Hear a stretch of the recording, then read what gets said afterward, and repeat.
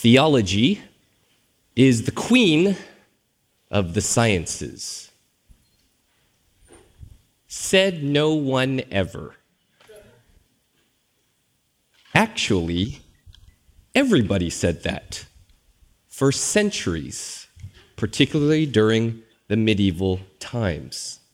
The best scholars of the day would say that understanding and studying God was foundational and foremost when it came to studying and understanding the world. Authors Kenneth Boa and Robert Bowman, in commenting on Copernicus, Galileo, Kepler, and Newton, said, "The four individuals who did the most to pioneer modern science were pious men whose belief in God was integral to their view of science." It was Isaac Newton himself who said, "We account the scriptures of God to be the most sublime philosophy. I find more sure marks of authenticity in the Bible than in any secular history whatsoever." It's 2018. Newton is long gone. This idea that theology is the queen of the sciences is all but dead. Today, Christianity is questioned, it is put to the test, and it is oftentimes ridiculed. Embracing Christianity today seems like committing intellectual suicide. Christians are seen as those who don't engage in critical thinking, who are accused of being naive and narrow-minded, misinformed, and waking up in the morning and leaving their brains in the closet. Faith is viewed as a crutch leaned upon by the weak, the uneducated, or the emotionally crippled. Many today would agree with Karl Marx, who once said that religion is the opiate of the masses. Like a drug, it reduces the suffering of the sick or injured and provides them with pleasant illusions to carry them through and give them strength to see tomorrow. Christianity today is seen as a leap into the dark abyss, hoping that Jesus will catch you. So, what is our response? What is our answer to these kinds of accusations? Apologetics. Today's topic is apologetics. And as we conclude our series on evangelism, we're going to talk about something that is not evangelism. It's related to evangelism. It's a helpful tool when you do share the gospel with someone, but it is not evangelism. This is apologetics. Now, what exactly is this? You hear the word apologetics, maybe you haven't heard it before, and you think that it has something to do with saying, "I'm sorry." Apologizing to someone. Does it have to do with that? No, nothing like that. Now, let me give you a definition of apologetics up front. Apologetics is a rational explanation of the Christian faith. It is a rational explanation of the Christian faith. So again, I repeat that apologetics, given this definition, is not evangelism. Evangelism is the proclamation of the gospel of Jesus Christ. Evangelism is calling people to salvation, calling people to believe in Christ. And this results in one of three things. Evangelism results in salvation, the hardening of that person's heart, or the planting of a seed that will sprout later. Apologetics, on the other hand, does not proclaim the gospel, does not call people to salvation, and so through apologetics alone, no true conversion can take place, but coupled with evangelism, coupled with the proclamation of the gospel, it is effective. But the benefit of apologetics is that it does show the logicalness, rationality, and coherence of the Christian faith. And that can be helpful for you as a Christian, and it can be helpful for a non-Christian as well. So turn over to 1 Peter chapter 3. We're going to look at verse 15. 1 Peter chapter 3, verse 15. We're going to read verses 14 to 16 to see the context. 1 Peter 3:15 is the apologetics verse. It's the one that all the apologists use. It has the Greek word for apologetics in it. I'll point that out to you. But let's see where we get this concept of apologetics. 1 Peter chapter 3, let's read verses 14 to 16. But even if you should suffer for righteousness' sake, you will be blessed. Have no fear of them, nor be troubled, but in your hearts honor Christ the Lord as holy, always being prepared to make a defense to anyone who asks you for a reason for the hope that is in you. Yet do it with gentleness and respect, having a good conscience, so that when you are slandered, those who revile your good behavior in Christ may be put to shame. Notice verse 14. The context is persecution. Don't be scared. Don't be troubled by those who persecute you, but instead, verse 15, in your hearts, honor Christ the Lord as holy. And here's the key phrase for us today: always being prepared to make a defense to anyone who asks you for a reason for the hope that is in you. Here is your call, Christian,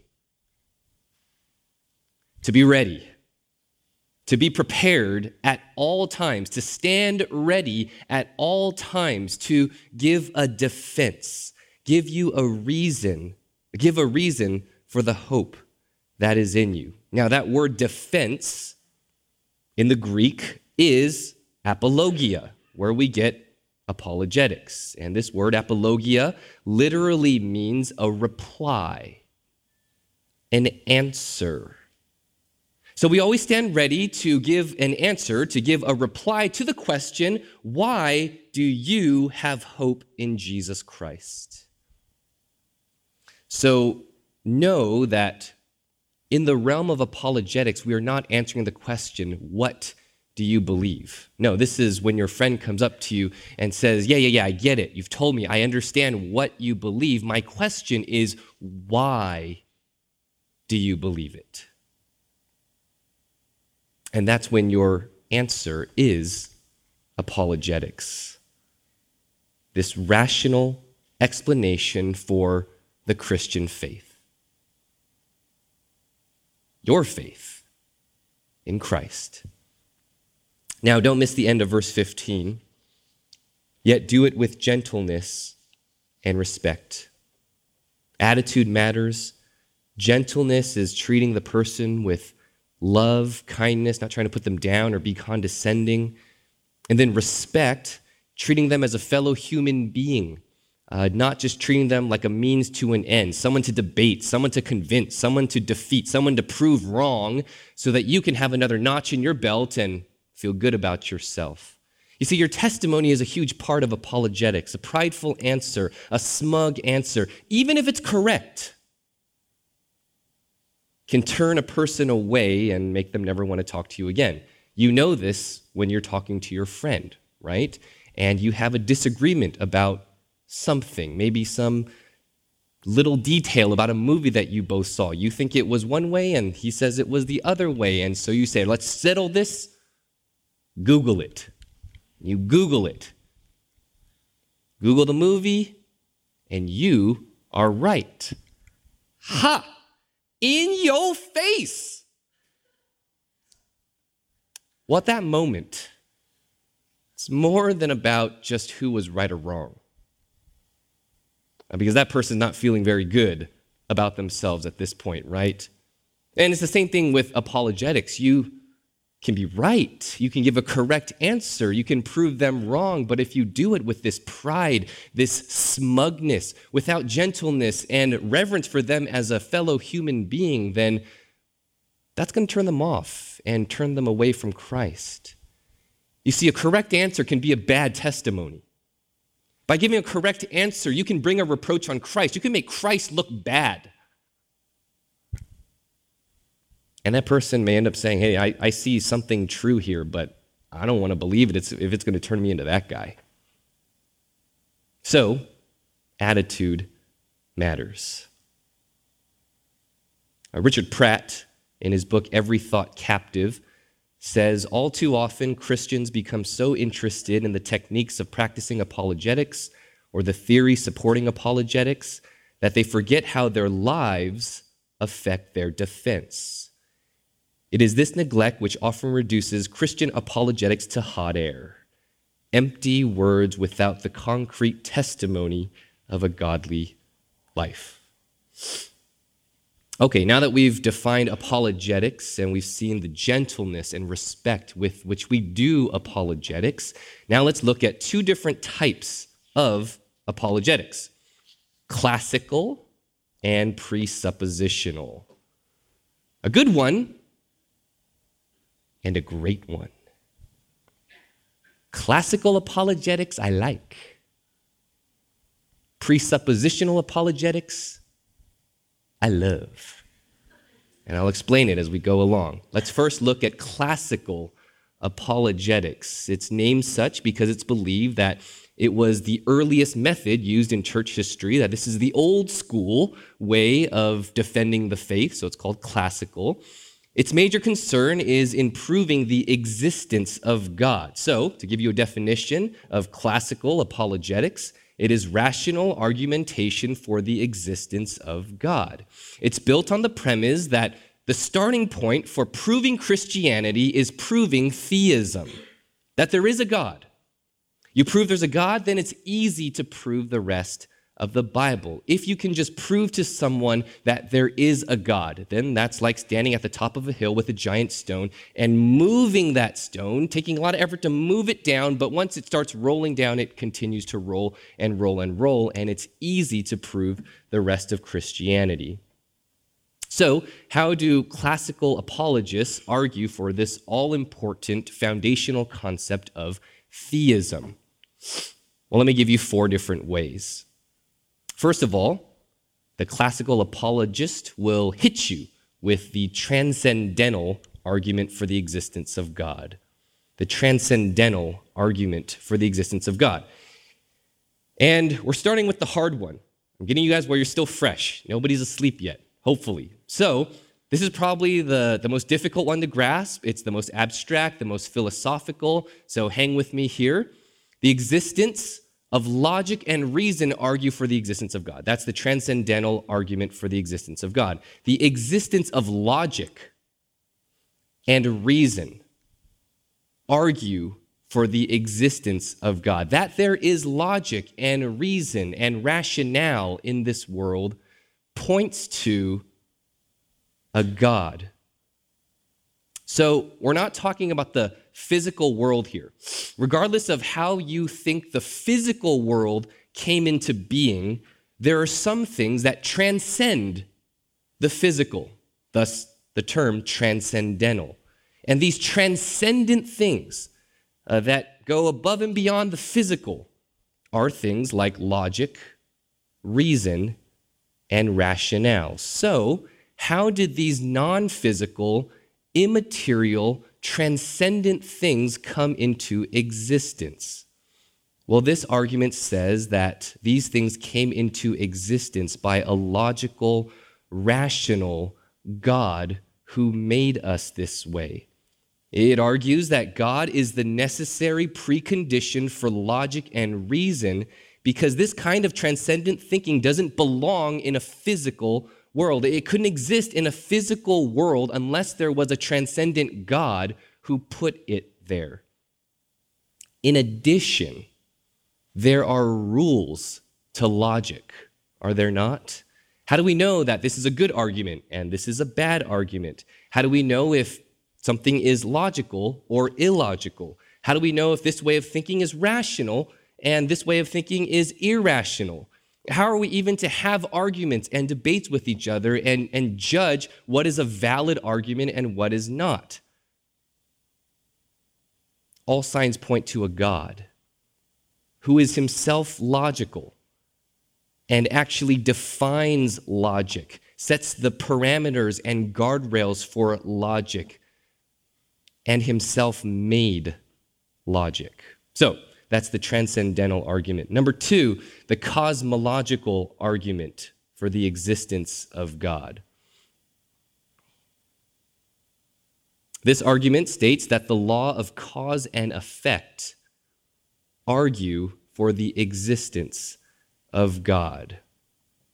Cosmological, from the Greek word cosmos, meaning world, understanding that the world itself is an effect that needs a cause. If you want a mnemonic device to help you remember it, cosmological sounds like cause. So that's how I remember it. Cause and effect. So there's two important terms here. First important term to understand is a contingent being. A contingent being. My plans with so-and-so to watch the movie are contingent upon whether he finishes studying for his midterm. It's dependent. A contingent being depends on something for existence. You, for example, are a contingent being. You are dependent on your parents for your existence. And we find that the chair that you're sitting on, that this lectern right here, that the lights that are shining bright right now are all contingent because they depend on something else for their existence. The second important term here, in contrast to a contingent being, is a necessary being.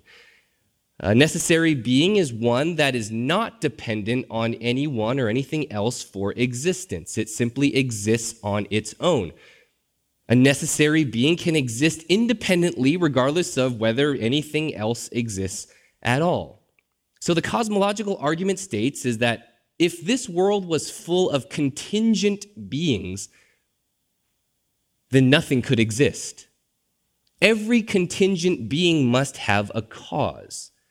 And if you trace back to the cause, then you find that the cause has a cause, and that cause has a cause, and you go all the way back to the beginning, there must be some kind of uncaused cause. There must be some self-existing being who knocked down the first domino and started this chain of cause and effect.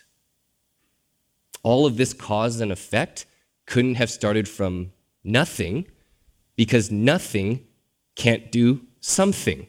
It has to start with something. There must be a first uncaused cause. All of the movement in the universe must have been started by an unmoved mover. And this lines up with Scripture. Genesis 1:1, in the beginning, God created. The Bible tells us that God was this first cause, this unmoved mover. He was the necessary being that began this chain of contingent beings. The third argument that classical apologists will use is the teleological argument for the existence of God, which states that the appearance of design and complexity in the universe argue for the existence of God. For example, you can look at the design and complexity of the human cell and how each little part works together, something that no doubt you've done at UCLA. You can look at the fact that the human body is made up of 37.2 trillion of these complex cells. You can look at the different complex systems in the human body, our circulatory system, respiratory system, nervous system, our skeletal and muscle systems. You can look outside of yourself at the complexity and the movements of the solar system, how photosynthesis works, how the Krebs cycle works, and all of this points to an intelligent and powerful creator. And by the way, the Krebs cycle is literally the only thing I remember from AP Bio. So the world we live in is complex and beautiful. Imagine going to an art museum and seeing Leonardo da Vinci's Mona Lisa, or seeing Van Gogh's Starry Night, or seeing Michelangelo's David, and seeing all the detail and beauty of these artworks and saying, whoa, must have happened by chance. It must have just came together on its own. No, you recognize the creativity, attention to detail, and genius of the artist, and you praise him for that genius. You can also think of the classic watchmaker analogy, which I think is a good one. If you're walking in the woods and you come across a watch on the ground, you wouldn't think that this watch just came to be on its own. You wouldn't say, well, it must have been random chance or random forces that put this watch together. All the little parts, the multiple wheels, the cogs, the screws, the springs, the battery, the two hands, the numbers, that all work together to keep time. And so a watch must have a watchmaker. And when you look at the universe, which is so much more complex and performs functions so much more impressive, you admit that there must be a universe maker. And that's exactly what the Bible says. Psalm 19:1.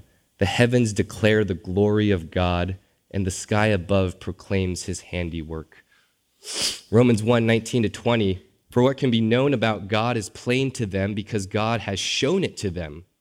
For his invisible attributes, namely his eternal power and divine nature, have been clearly perceived ever since the creation of the world in the things that have been made. You take a biology class and you learn how the world works on a molecular level. You go to spring retreat and you sit under a big dark sky and bright shining stars, and you see the fingerprints of a creator. You see the artistry and creativity of an intelligent creator. And it won't be hard to see because Romans 1:19 says God has shown it to us. He's made it plain to us. And then fourthly, the moral argument for the existence of God states that the presence of objective and universal moral standards argues for the existence of God. The fact that we are moral beings, that we know right from wrong, that our conscience bugs us when we do something wrong and we feel guilty, points to a moral God who created us to be the same way. If there is a consistent moral standard that transcends culture and transcends time, that's significant. Because then you got to ask yourself, how did we all in history come to be this way? Objection from your non-Christian friend: morality is not objective. Morality is subjective. It is relative, and therefore it's easily explained that societies come together and determine the moral standards of that particular community. And it's true that there is some very slight variance in the standard of morality from society to society throughout history, but the basic underlying principles of morality are consistent across societies, across borders, and across times. Basic principles like justice good, injustice bad. And that's a biggie. Helping others good, hurting others bad. Now, there are some things that everyone can agree is evil: child molestation, Hitler's Holocaust, rape, abusing the weak and helpless, taking advantage of the elderly and children. Take your most relativistic friend, the one who says that morality is fluid. It's determined by the society you're in. It can be whatever you want it to be or your community wants it to be. Take that friend and follow him to work. After he works for 2 weeks and it's Friday, it's payday, and his boss doesn't give him a check.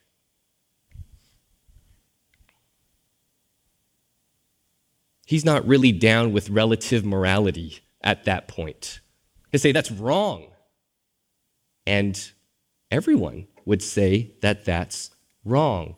We're all born with an innate sense of justice. No parent needs to teach their kid the phrase, that's not fair. They say it on their own. You have 2 children. You give one an ice cream cone, the other one you don't give one. And the one who doesn't get it screams, that's not fair. And the other one who has the ice cream cone says quietly, that's not fair, but that's okay. That's sweet. I'm good with that. Just proving sin nature. So there are objective and universal moral standards that transcend culture and time. Furthermore, there is this concept that some authors, old authors I think, have called this sense of oughtness. We ought to do what is good. We ought to do what is right. So not only do we know what is right and wrong, but in addition, we know what we should do and we know what we shouldn't do. There's something inside of us pushing us to do what is good. Now, we don't always do it. In fact, when we choose evil over good, we know we've done wrong, and that only reinforces the truth that there is a standard of morality that is built into us, this sense of right and wrong. If you see a second grader being beat up by 5 bullies in the 5th grade, and they're just beating him to a pulp for no reason at all, you walk by and you have this innate sense that that is wrong, and this compulsion that you should do something, that you should stop this. And if you do something and interfere and save the little second grader, then you know you've done right. But if for some reason you freeze, you panic, you hesitate, and you just walk along, you walk along with a guilty conscience. You walk along knowing that you did something wrong. Why do we have these feelings? Why does everyone have these feelings? All signs point to a moral creator who made us like him, built this sense of morality, this standard of justice and injustice into us. And this too lines up exactly with what Scripture says. Romans 2:14-15. For when Gentiles who do not have the law by nature do what the law requires, they are a law to themselves, even though they do not have the law. They show that the work of the law is written on their hearts, while their conscience also bears witness, and their conflicting thoughts accuse or even excuse them. When the Creator made us, He wrote the law on our hearts, engraved it into our consciences, so that if we do evil, our conscience accuses us, pricks us, lodges a splinter in our brains. But if we do right, then our conscience excuses us and gives us relief. God made us with a moral compass, and that compass points straight to Himself. So, this is classical apologetics, using reason to argue for the existence of God. Let me go back to the definition. Definition of classical apologetics is rational argumentation for the existence of God, and it's good. They are helpful arguments to show the existence of the God that we believe in, the God of the Bible. And that's why I use classical apologetics in evangelism, but why I think that it's good and not great. Looking back at the definition of classical apologetics, let me highlight one word, and that is the word rational. Rationale and logic are good, but they are not sovereign. So let's take a look at some limitations of classical apologetics. Again, good, helpful both for the believer and the unbeliever, but here are its limits. First of all, reason can become an idol. If we crown reason as king, and we only believe in God because of the sovereignty of our reason, then we have placed our own minds above God. We have put our minds and our rationale as the king, as the judge, and you judge what the Bible says. And this is inherently unchristian. This is inherently self-worship, raising yourself up, and really makes it impossible to even be truly Christian, to raise yourself above God and his word. So reason can become an idol. Second limitation of classical apologetics, which relies heavily on reason, is that man's reason is fallen. Adam's reason fell with him when he fell. Our reason is imperfect, flawed, and always bent toward sin, always bent toward believing what we want to believe and not believing what we don't want to believe so that we can get what we want, so that we can get what we desire, so that we can keep on sinning if we feel like it. We learned this back in fall quarter with Romans chapter 1, verse 18. For the wrath of God is revealed from heaven against all ungodliness and unrighteousness of men who by their unrighteousness suppress the truth.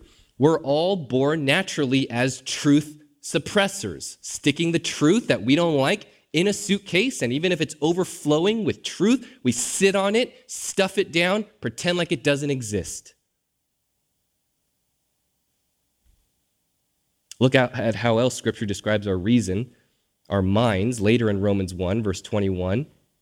For although they knew God, they did not honor him as God or give thanks to him, but they became futile in their thinking, and their foolish hearts were darkened.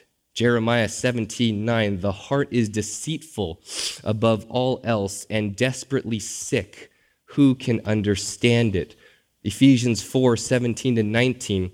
Now this I say and testify in the Lord that you must no longer walk as the Gentiles do in the futility of their minds. They are darkened in their understanding, alienated from the life of God because of the ignorance that is in them. Due to their hardness of heart, they have become callous. Our minds, according to Scripture, are foolish, darkened, self-deceiving, desperately sick, hardened, ignorant, calloused.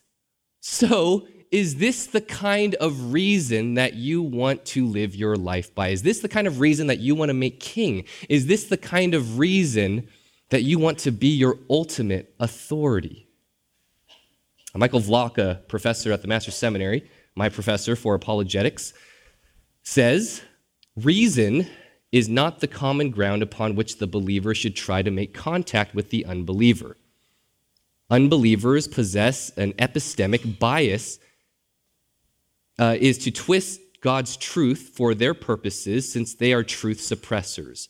Granting human reason as common ground means granting the unbeliever autonomy in using his human reason to determine whether he or she should believe in the God of the Bible or not. The Bible does not grant this right to the unbeliever. The unbeliever is called to repent and believe the gospel. The story goes of a man named Charlie who slept in for work. And his wife comes and wakes him up. It's Charlie, it's 10:30. Got to go to work. Charlie says, I can't go to work because I'm dead. Wife says, you're not dead? What's wrong with you? Get out of bed. Stop fooling around. I can't. I'm dead. Charlie, quit messing around. Get dressed and go to work. I wish I could, but I'm dead. Finally, the wife says, okay, something must be wrong with this guy. So she calls a doctor, and the doctor comes over. I guess it's old school. A lot of old school things today. Doctor makes a house visit and checks his temperature, checks his pulse, checks his heartbeat, checks his breathing, and says, Charlie, you're not dead. Charlie says, oh no, I'm dead. Charlie, I checked all your vital signs and you're doing just fine. In fact, you're healthy. You're not dead. Charlie says, I'm dead. Doctor says, okay, looks like you need a different kind of doctor.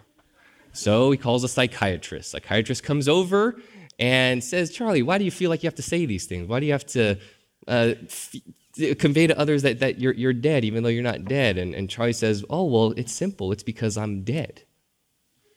I'm dead.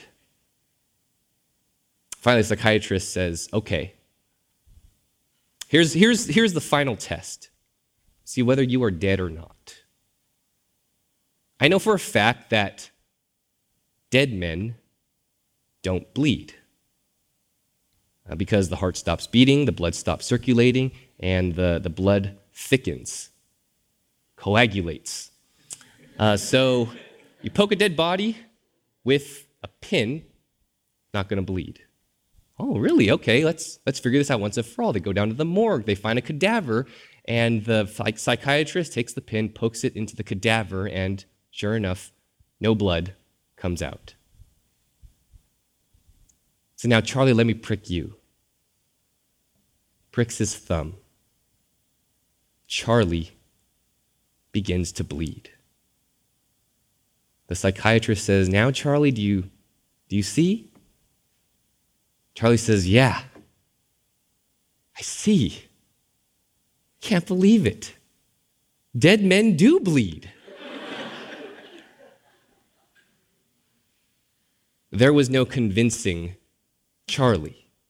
He believed what he wanted to believe, despite whatever evidence was presented to him. And in our natural state, in our unconverted state, we're the same way. We believe what we want to believe.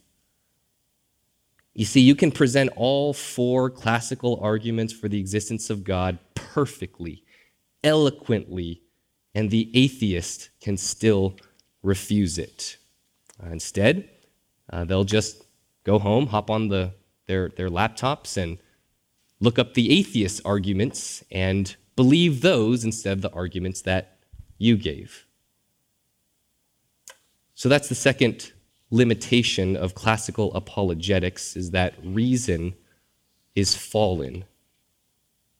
The third reason that classical apologetics is limited, and it's related, is because the unbeliever's problem is not primarily intellectual, but moral.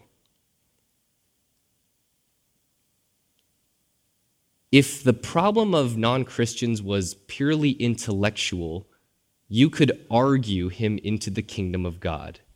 You just present the best arguments and you learn how to do it convincingly, eloquently, and that's how people become Christians. But that's not the case, because the problem with fallen man is not intellectual, but moral. So you present all your four arguments to the unbeliever, take your notes from tonight and argue classically. And one step further now, he actually believes it. He's not the atheist who rejects it in the hardness of his heart. He believes it now. I believe there is a God. Great. Now bow down to this God. Love this God with all your heart, soul, mind, and strength. Forsake all the sins that you love and follow Jesus Christ.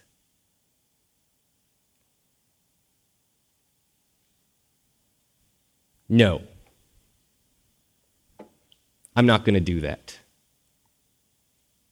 is the usual answer. Because man's primary problem is not intellectual. It's not being convinced. It's not academic. The problem is his heart. His hang-up is not academic. His hang-up is having to stop the way that he's living and to love, obey, and follow Jesus Christ. You see, there's ultimately no spiritual power in reasoning. There's no spiritual power in classical apologetics to change someone's heart from hating God to loving God. to causing someone to repent from their sins and follow Christ and love Christ and live for him. So, where do we go from here? Enter presuppositional apologetics. The best. Presuppositional apologetics. It's a really, really long name for a very simple concept. I'll give you a definition. Presuppositional apologetics is a rational explanation of the Christian faith, assuming the truth of the Bible. Presuppositional apologetics presupposes something. It presupposes the truth of Christianity. It begins with a given, and that given is that the Bible is true. The apologist presupposes the truth of Christianity and then reasons from that starting point. So if you want to argue for the existence of God, you argue from the Bible. Genesis 1:1, in the beginning, God created the heavens and the earth. You want to know who God is? Let's look at what God says about himself. Let me point you to Isaiah 46, 9-10. Remember the former things of old, for I am God and there is no other. I am God and there is none like me, declaring the end from the beginning, and from ancient times things not yet done, saying, my counsel shall stand, and I will accomplish all my purpose. Let's learn more about God, shall we? John 1:1. In the beginning was the Word, and the Word was with God, and the Word was God. Let me take you to Titus 2:13. Waiting for our blessed hope, the appearing of the glory of our great God and Savior, Jesus Christ. The Bible tells me God exists and tells me who he is. So you see that presuppositional apologetics doesn't have the same shortcomings as classical. There's no danger in reason becoming an idol because God and his word stand as the ultimate authority over any kind of reason. Secondly, man's reason is fallen, so this apologetic relies not on man's flawed reason, but on absolute truth, the rock-solid word of the living God. And third, the Bible attacks not just intellectual problems, but the moral one. It goes straight for the heart. If the problem is moral and not intellectual, then the Word of God calls them to repent from their sins and follow Jesus Christ. If the problem is that it's sin and guilt keeping people from God, the Word of God offers forgiveness and cleansing. If the problem is a foolish, darkened, self-deceiving, desperately sick, hardened, ignorant, calloused heart, then the Word of God unleashes the power of the Holy Spirit to renew their minds. If the problem is that they're dead in their trespasses and sins, then the Word of God is the imperishable seed by which they are born again to a living hope. If the problem is that they need Jesus, and it is, then the Word of God presents him in all his glory. The Word of God is the power to change hearts. Presuppositional apologetics is best because it unleashes the power of God's Word on people's hard hearts. And at this point, you might say that works sometimes, but I got some non-Christian friends that that's not going to work on because they don't believe the Bible's true. What about them? It's pointless for me to open up the Bible with them. Vodi Bakum gives the illustration of two medieval knights approaching each other, ready to duel. And one knight unsheathes his sword and says, "Prepare to die." I don't know. And the other knight says, "I do not believe in thine sword." And so at that point, the first knight has two options. One, well, okay then. Put it back in its sheath. Let me just try to talk to you here. Let me convince you that it's made out of real iron. And it's very heavy and it's very sharp. And these are the reasons why it's very important to believe in my sword. Second option, cut him. And he will believe in the sword. And so don't think that just because they don't believe in the truth of the Bible, that you have to put it away. Sure, use the classical arguments for the existence of God, but take that sword back out afterwards. Because the Bible is living and active, sharper than any two-edged sword, piercing to the division of the soul and of the spirit, of joints and marrow, discerning the thoughts and intentions of the heart. The Bible cuts straight to the heart. Ephesians 6:17, and take the sword of the Spirit, which is the Word of God. The Holy Spirit uses the Word of God to cut, to convict, to change, to soften, and to save. If they don't believe in the truth of the Bible, don't feel that you have to get away from it, that you have to lean only on classical apologetics and put the sword away. Use the sword. This is a spiritual weapon for spiritual warfare and will prove ultimately most spiritually effective. And do you see how easy it is to transition to the gospel here? And we must preach the gospel. When you guys go out this week for fishing week, you can show them all four arguments for the existence of God. You can answer every question. You can win every argument, but you still may not win a soul. And you can even go to presuppositional apologetics and answer every Bible question that they have and show them the answers for election and limited atonement and divine sovereignty versus human responsibility and Jonah being in the belly of a fish for 3 days. And you can show them all of that, but still you have not given them the power of God for salvation to everyone who believes, which is the gospel of Jesus Christ. So as we conclude this series on evangelism, let's end with evangelism, shall we? Let's end with the gospel of Jesus Christ. Let's end at Calvary where Christ hung on a cross and not forget to deliver this message because this is the message that saves. Paul never lost sight of this.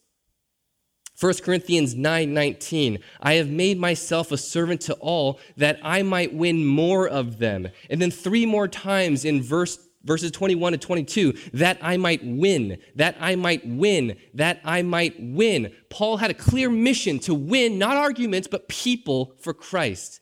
And he knew what he needed to do to win these people. 1 Corinthians 2:2, for I decided to know nothing among you except Jesus Christ and him crucified. 1 Corinthians 15:3-4, for I delivered to you as of first importance what I also received, that Christ died for our sins in accordance with the scriptures, that he was buried, that he was raised on the 3rd day in accordance with the scriptures. All of these arguments for the existence of God, all of these biblical answers that they might have questions to are not the gospel and not of first importance. Classical apologetics may answer some gnawing questions that your unbelieving friends have and remove some of the stumbling blocks in their thinking so that they give audience, they lend their ear to you proclaiming the gospel, which is of first importance. Classical apologetics may steer the conversation in a spiritual direction so that you can end up proclaiming the gospel, which is of first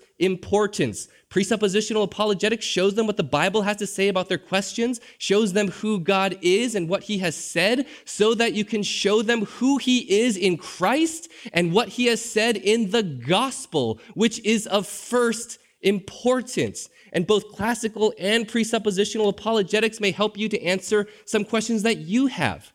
Help you understand that your faith is logical, that your faith is reasonable, that is not just a leap into the dark abyss, hoping that Jesus will catch you, but it's based on rationale and the truth of the Bible so that you're more invigorated, so that you're more passionate, so that your passion overflows into preaching the gospel, which is of first importance. We must proclaim the gospel of Jesus Christ so that we might win some. 2 random students on campus this week as you fish, to your family and friends that you love so dearly. May those you love the most, family and friends, not perish right under your nose. May you not at least attempt to give them the message that saves, because their souls hang in the balance. Their destiny hangs in the balance, and these are the people you care the most about. I want to conclude our sermon today and our series with this. Congress shall make no law respecting an establishment of religion, or prohibiting the free exercise thereof, or abridging the freedom of speech, or of the press, or the right of the people peaceably to assemble and to petition the government for redress of grievances. Our country is blessed to have the First Amendment. Not every country has something like this. Not every country has the freedom of speech or the freedom of religion. And maybe one day we won't have the freedom of religion either. And I got to thinking, just what's the point of having this if we're not going to evangelize? Right?